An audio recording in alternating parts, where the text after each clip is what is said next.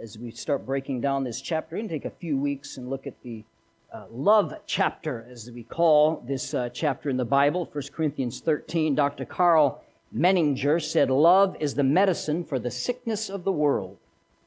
Love cures those who give it. It cures those who receive it. Love is a good medicine. It truly is." It's been said that the three most powerful words in the English language are "I love you." Now, our society confuses love in a tremendous way. You do not want to get your definition of love from Hollywood by any means, or from our culture. They confuse it with things like sex or money or gifts. Also, the world confuses love with a puddle, like it's something you fall into, and it's not something you fall into, nor something you fall out of. Love is an action verb. It is a choice that we make. So most people don't understand love, and some even fear it because they've never seen it done well. But despite its counterfeits, despite its misunderstandings, despite the even abuses committed in the name of love, the world is in desperate need of love. I'm talking about the real thing that it talks about here in 1 Corinthians 13. We need to see love, we need to hear it, we need to feel it and experience it in our lives. And we need to know how to pass it on to others who need it as well. To help us understand that, I want to work through these first few verses here in 1 Corinthians 13. It's a very familiar passage. We've talked about it before, and we probably will again. But we need to be reminded regularly as we explore this passage to determine if we have the type of love that Paul is talking about in this passage. Have we heard it so often that we no longer think about what the words mean? And that's why we need this reminder, I think, because we're familiar with the verses, I'm sure. Many of us read it a lot, but I'd like to revisit it. So let's look at verse 1, starting at verse 1 of chapter 13. "Though I speak with the tongues of men and angels, and have not charity, I become as a sounding brass or a tinkling cymbal. And though I have the gift of prophecy and understand all mysteries and all knowledge, and though I have all faith so that I could remove mountains and have not charity, I am nothing. And though I bestow all my goods to feed the poor, and though I give my body to be burned and have not charity, it profiteth me nothing." Now, as we know, the word charity in this text literally means love. And so we could insert the word love here. The idea of God's type of love in our life. And I want to talk to you tonight just for a few minutes here about the greatest of these, which is charity. Father, I ask you to use this tonight. Help us to do a self-inventory as to whether we have the type of love that you would have for us to have in our lives. And pray in Jesus' name. Amen. Here's a simple outline of 1 Corinthians 13. We see the preeminence of love in verses 1 through 3, what we just read. We see the practice of love in verses 4 through 7, and then we see the permanence of love in verses 8 through 13. And so what is love? What is love? Is it a feeling? Is it butterflies in the stomach? Is it an emotional attachment? What kind of love is Paul talking about here in 1 Corinthians 13? The word charity really literally means love in action. It is not just an emotion. It is our heart reaching out to others. Now, we use the word charity today. What do we think of? It's about the end of the year, and taxes are coming up soon, so now's the time we take all our old clothes and dump them off at Goodwill and write them off for 3 times their value, right?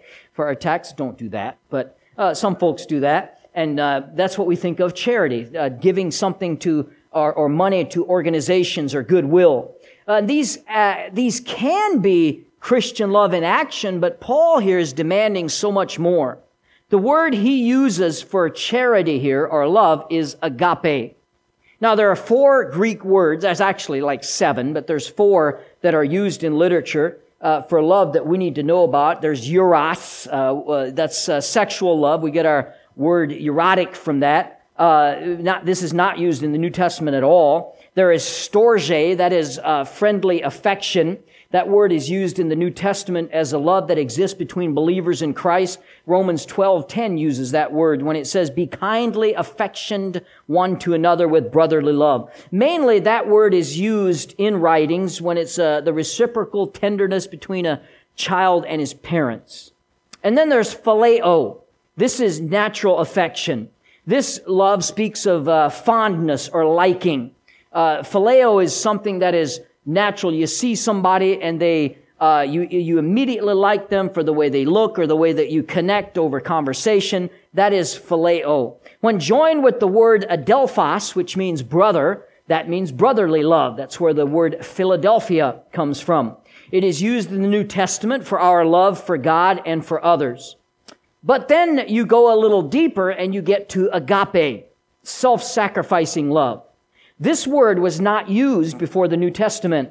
It is a unique description of God's love for us. Agape love is that love that reaches out to another person with no strings attached. It's a love that sacrifices itself on behalf of the one that is loved with no thought of any return. It's the word that Paul uses in our text here tonight in 1 Corinthians 13. It's a love that starts with God, comes down to us, and then moves out from us to other people. The problem with 1 Corinthians 13 is that it's so often read and heard that it loses its power to move us. But the point of this passage could be summed up in this: whatever I do, whatever I say, it's useless without love. That's the point of the text that we read. There are 3 verses I want to look at tonight, and each one explains a different aspect of that statement there. Whatever I do, whatever I give, whatever I say, it's all useless without love. And so we first see that love is greater than eloquent communication. Look at verse number 1. Though I speak with the tongues of men and of angels and have not charity, I'm become a sounding brass or a tinkling cymbal. How many of you are bilingual? Just out of curiosity. Do we have anybody? Oh, I have one right there.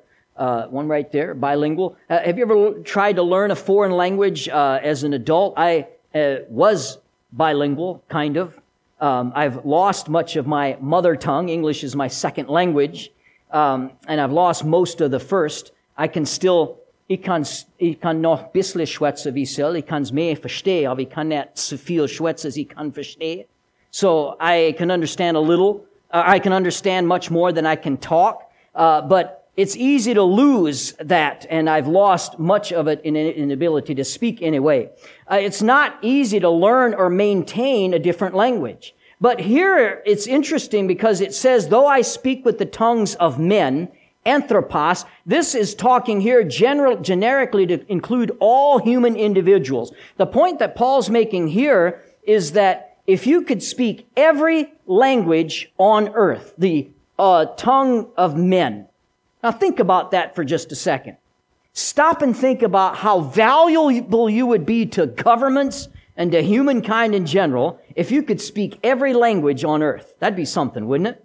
There's some people that know 2, 3, 4, even 5, 6 languages. That's incredible. But to know every language on earth would be an incredible thing. You would be the greatest linguist in the world. And the Bible says it'd be absolutely worthless without love.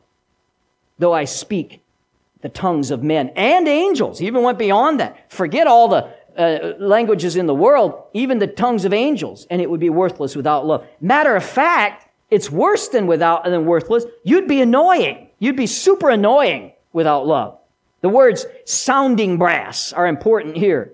Brass comes from the word kogos. It's an old word that refers to metal. In the original language, it's specifically brass and copper that's infused with some tin added into it. And the tin would cause this metal to have a hollow, empty sound when beaten. And that's why Paul added sounding to it as well. The Greek word ekeo, where we get our word echo, the noise that reverberates or echoes. And used together, this is portraying the endless beating, hollow sounding beating, and it echoes on, and it would be hollow, it would be irritating, it would be annoying. This was taken from the pagan world in Corinth here. In their pagan worship, they would beat on these metal drums like this to help their drug and wine-induced worship. Everyone would know the reference who read this. Everyone was used to hearing that constant clanging in the society at that day, and it was always going on. This represented a super spiritual people who demonstrated no love. But then Paul goes on a little further. He calls it not only sounding brass, but a tinkling cymbal. Tinkling is aldezo. It's a war cry that they use to go into battle. Cymbal comes from the Greek word for cymbal, so used together. It's a constant, loud clashing of cymbals. You know what they are, right? Those big plates that crash together. How would you like that? Just on and on and on and on. Sounded, what it was really is the sound that it's a time to go fight. So the person described here doesn't make you want to love him. It makes you want to punch him in the face just to make him stop making this annoying sound. And it's the opposite of showing love. This is a picture of someone who might be eloquent, but they have no love. And Paul's saying it's worthless. There's nothing without love. Now, the recipients of this letter would take note of this because eloquence was greatly admired in ancient Greece. Athens had its philosophers that would hold their listeners spellbound for hours. Paul himself, if you remember, presented the gospel on Mars Hill in Acts 17, but without love, eloquence means nothing. That's what the Bible tells us. He goes on. Love is greater than spiritual gifts in verse 2. Read with me if you would. And though I have the gift of prophecy and understand all mysteries and all knowledge, and though I have all faith so that I can remove mountains and have not charity, I am nothing. Here Paul mentions 3 spiritual gifts, and we don't have time now, but in 1 Corinthians 12 it talks about them at length, the chapter before this. Prophecy refers to the ability to declare God's truth in a powerful, life-changing way. Knowledge involves the deep understanding of the Word of God. And faith here is the ability to trust God for great things. These 3 gifts are all from the Holy Spirit. Yet without love, the person who has them is nothing. That's what he says. I am nothing. And though I have the gift of prophecy, he said. This is a communication gift, and it's one that was so prominent in the transitional stage of the early church. Both Balaam and Caiaphas were enabled to prophesy, but both were devoid of love, and it profited neither one of them. Love is an indication of a new birth. Prophecy is not. Love is a proof. Remember, Jesus said this, by this shall all men know that you're my disciples, if you have love for one another. That's one of the proofs of the new birth. In the Sermon on the Mount, Jesus warns those on the day of judgment, he says about people that'll stand before the Lord at the final day and say, Lord, Lord, have we not prophesied in thy name? He says, depart from me, I never knew you. Because you can prophesy, and that's not an evidence of the new birth. Love is. Without love, prophecy is nothing. Now, you might not only possess the great gift of communication, but also the gift of comprehension. Though I understand all mysteries. Also, this is talking about a grasp of the Scripture and all knowledge. Now, God has made His truths in the Bible known. The Bible actually breaks it down in Hebrews 1, verse 1, at sundry times and in diverse manners. For example, in the Old Testament, many things were not revealed in that time, but they were revealed unto the holy apostles and the prophets by the Spirit, it says in Ephesians 3:5. But just say, even though those things weren't all revealed then, but just say, for instance, that you would have all these mysteries in hand. That's what he says here. If I understood all mysteries and you had all knowledge, yet you were devoid of love, he says it'd mean nothing. That's something. We put a lot of stock in knowledge, don't we? Put a lot of stock in understanding, and yet he says without love, you have nothing. So not only the great gifts of communication, though I have the gift of prophecy, and the gift of comprehension, though I understand all mysteries, but what about great gifts of confidence? He says, and though I have all faith so that I could remove mountains. This does not refer, by the way, to saving faith here specifically. This is talking about miracle-working faith. Without love, it means nothing. These are some really bold statements that Paul is making here. Look at the wording, all mysteries, all knowledge. In other words, if you knew everything about everything, you don't have love, you're nothing. Nothing. That's a pretty sweeping statement. Suppose tonight I were a genius. That doesn't take much supposing, does it? Suppose I was a genius, super smart, knew everything. Suppose I was the most gifted speaker in the whole world. People would faint when I spoke like they did for Obama, except this time it would be for real, because that would be how great of a speaker I am. Suppose I were brilliant in math and science and history and every area of human knowledge. Suppose I had so much faith that miracles, literal miracles, would result when I simply prayed. According to our text, God says it's not enough. Think about that. Because we put so much value in what we do, the things we accomplish and the things we know, our abilities. And he says, without love, you got nothing. He paints a picture of a superhuman individual here. One that has all understanding, all knowledge, all ability, can speak every language, and without love, he says, you are one big fat zero. Big statements. Look at number 3. Love is greater than personal sacrifice. Look at verse 3. And though I bestow all my goods to feed the poor, and though I give my body to be burned, and have not charity, profiteth me nothing. Now here's where the rubber meets the road. Because Paul, you could say Paul goes from preaching to meddling here. Because before this, he's talking about hypotheticals. No one understands all mysteries. No one has all knowledge. No one can speak every language. No one, this is hypothetical. Verse 1 and 2 is hypothetical. But verse 3 is not. Verse 3 starts to get down to where we are. He hits our service. Giving to the poor, wouldn't you say that's a good thing to do? Yes. Dying for your faith for Christ. That's the ultimate sacrifice. What more could you do for God than dying for your faith? But as good as these things are, the absence of love, you got nothing. I'm nothing. What an amazing statement. Let's do some supposing again. Suppose you were rich enough to be generous, rich enough to give millions to worthy causes. Suppose you could wipe out homelessness in America single-handedly. Suppose you could end poverty in Haiti and India. Suppose you could guarantee that no child in the world would ever go to bed hungry again. God says if you do that without love, it's not enough. Not enough. Pretty sweeping statements that he's making here. The truth is that we may give to worthy causes for unworthy reasons. We might do it out of guilt. We might do it to seek the praise of men. We might do it for a break in our taxes. Whatever reason we have for giving to the poor, if we give for those reasons, the people on the receiving end will receive a blessing, but it gains us nothing at all if we don't have love. So, question for you. Would you be willing to die for Christ? That's a question I've asked myself. I don't know if you ever entertained that. Would I die for Christ if it came to that? Would I be willing to be persecuted for the gospel?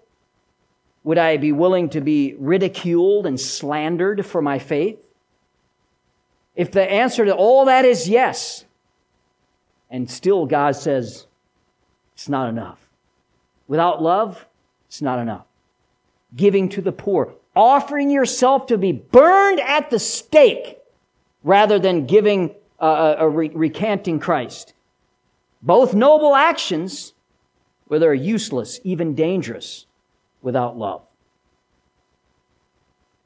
To summarize these verses, love is greater than eloquent communication.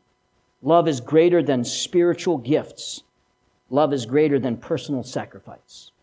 Without love, I am nothing. I say nothing.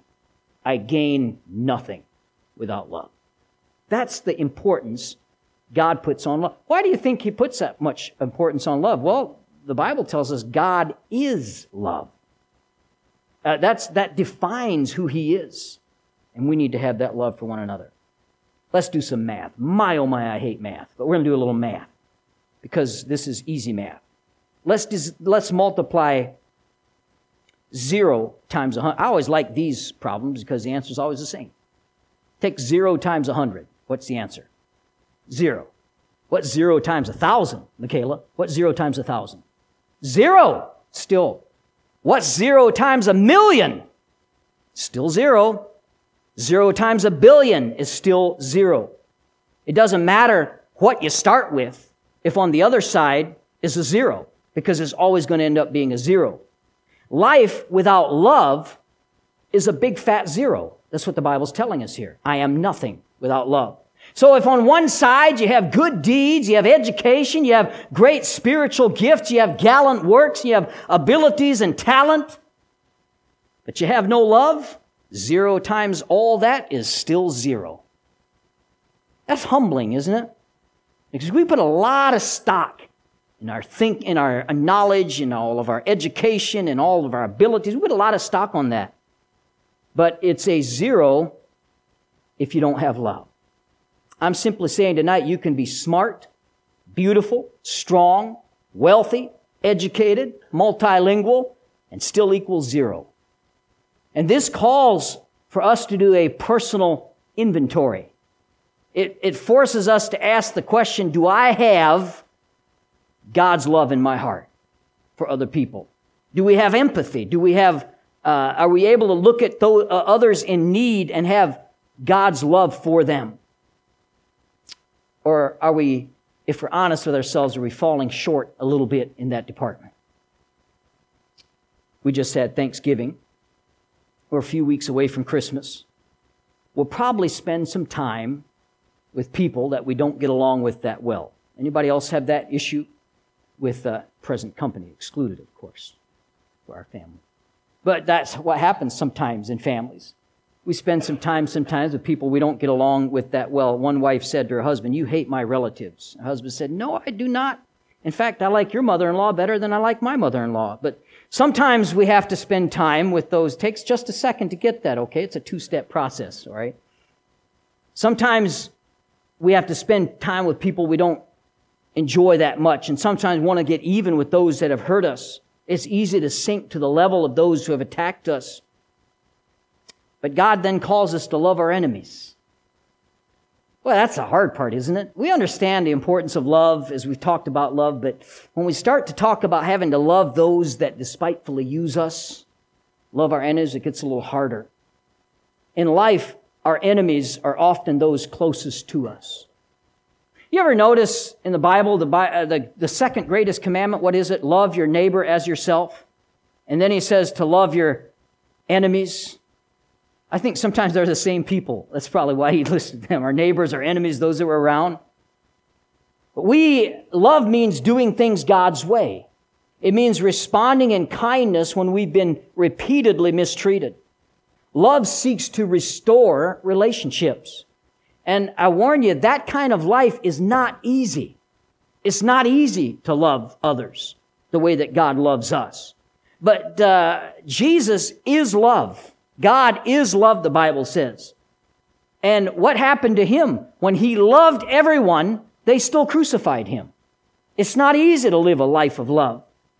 And if you follow him, the same thing will happen to us. Not necessarily crucifixion, but it will be misused. Our love will be stomped on. We're going to be, evil will be done against us, and we're still to love. I mean, we celebrated that tonight, didn't we? As we remembered his sacrifice on Calvary. He was perfect. He defined love, and yet he had to do all that suffering for us. So what's the answer tonight? Put on your love hat. Go out and love everyone that you meet. When you come up to random strangers, run up to them and say, "I love you." How do we act? It comes to love. Well, we read this passage. Sometimes we can put the emphasis in the wrong place. Love isn't about us. Love is about God. Since God is love, all true love starts with him and comes down to us. So if we want to love better, we need to get to know him better. And as we get to know God better, who is love, we will be more loving to those around us. When we come to know God, the God of love in a personal way, then his love can flow through us and our hearts can be transformed. How can we learn to love? We talked about this tonight in discipleship. We had giving is what we talked about tonight. And giving is love. Love is giving.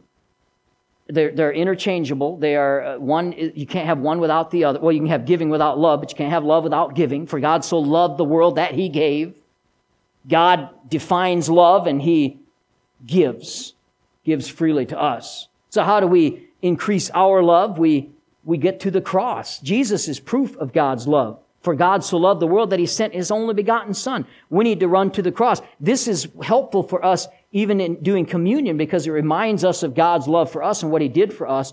We can have that love for others as well. And there at the cross, we see real, true agape love. Love to those that are undeserving. You and I were undeserving. Remember the words of Dr. Carl Menninger that I gave in the beginning. Love is the medicine for the sickness of the world.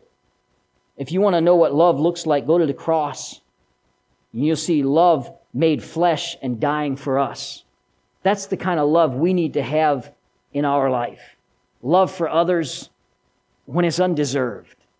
Love for others when it's not the easiest thing to do. Phileo is easy. Phileo is being friendly with people who are just like you and you click and you got the same interests and everything's working together. Phileo is just that natural liking that you have for some people. Agape is loving those who are unlovable.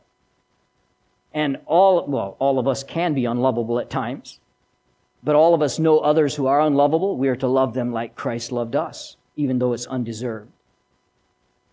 Would you like that kind of love in your life? Well, I would. It's not an easy thing to do, but it is ours for the asking. The love of God is the powerful medicine for the terminal disease inside every heart. And we need to have that. And Paul is so clear in this text. He takes all the things that we put so much emphasis on in our Christian life. We put all this kind of emphasis on the things that we do in our service and all the checklist of our good Christian defining moments and all the things that we know and how many times we've read the Bible, and he says, all of it is worth nothing without love.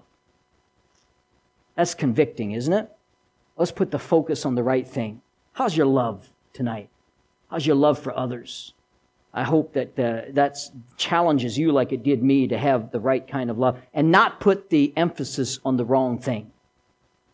Without love, he says it here several times, I am nothing. It profiteth me nothing without love. We thank you, Father, for the examples you give in Scripture, primarily of yourself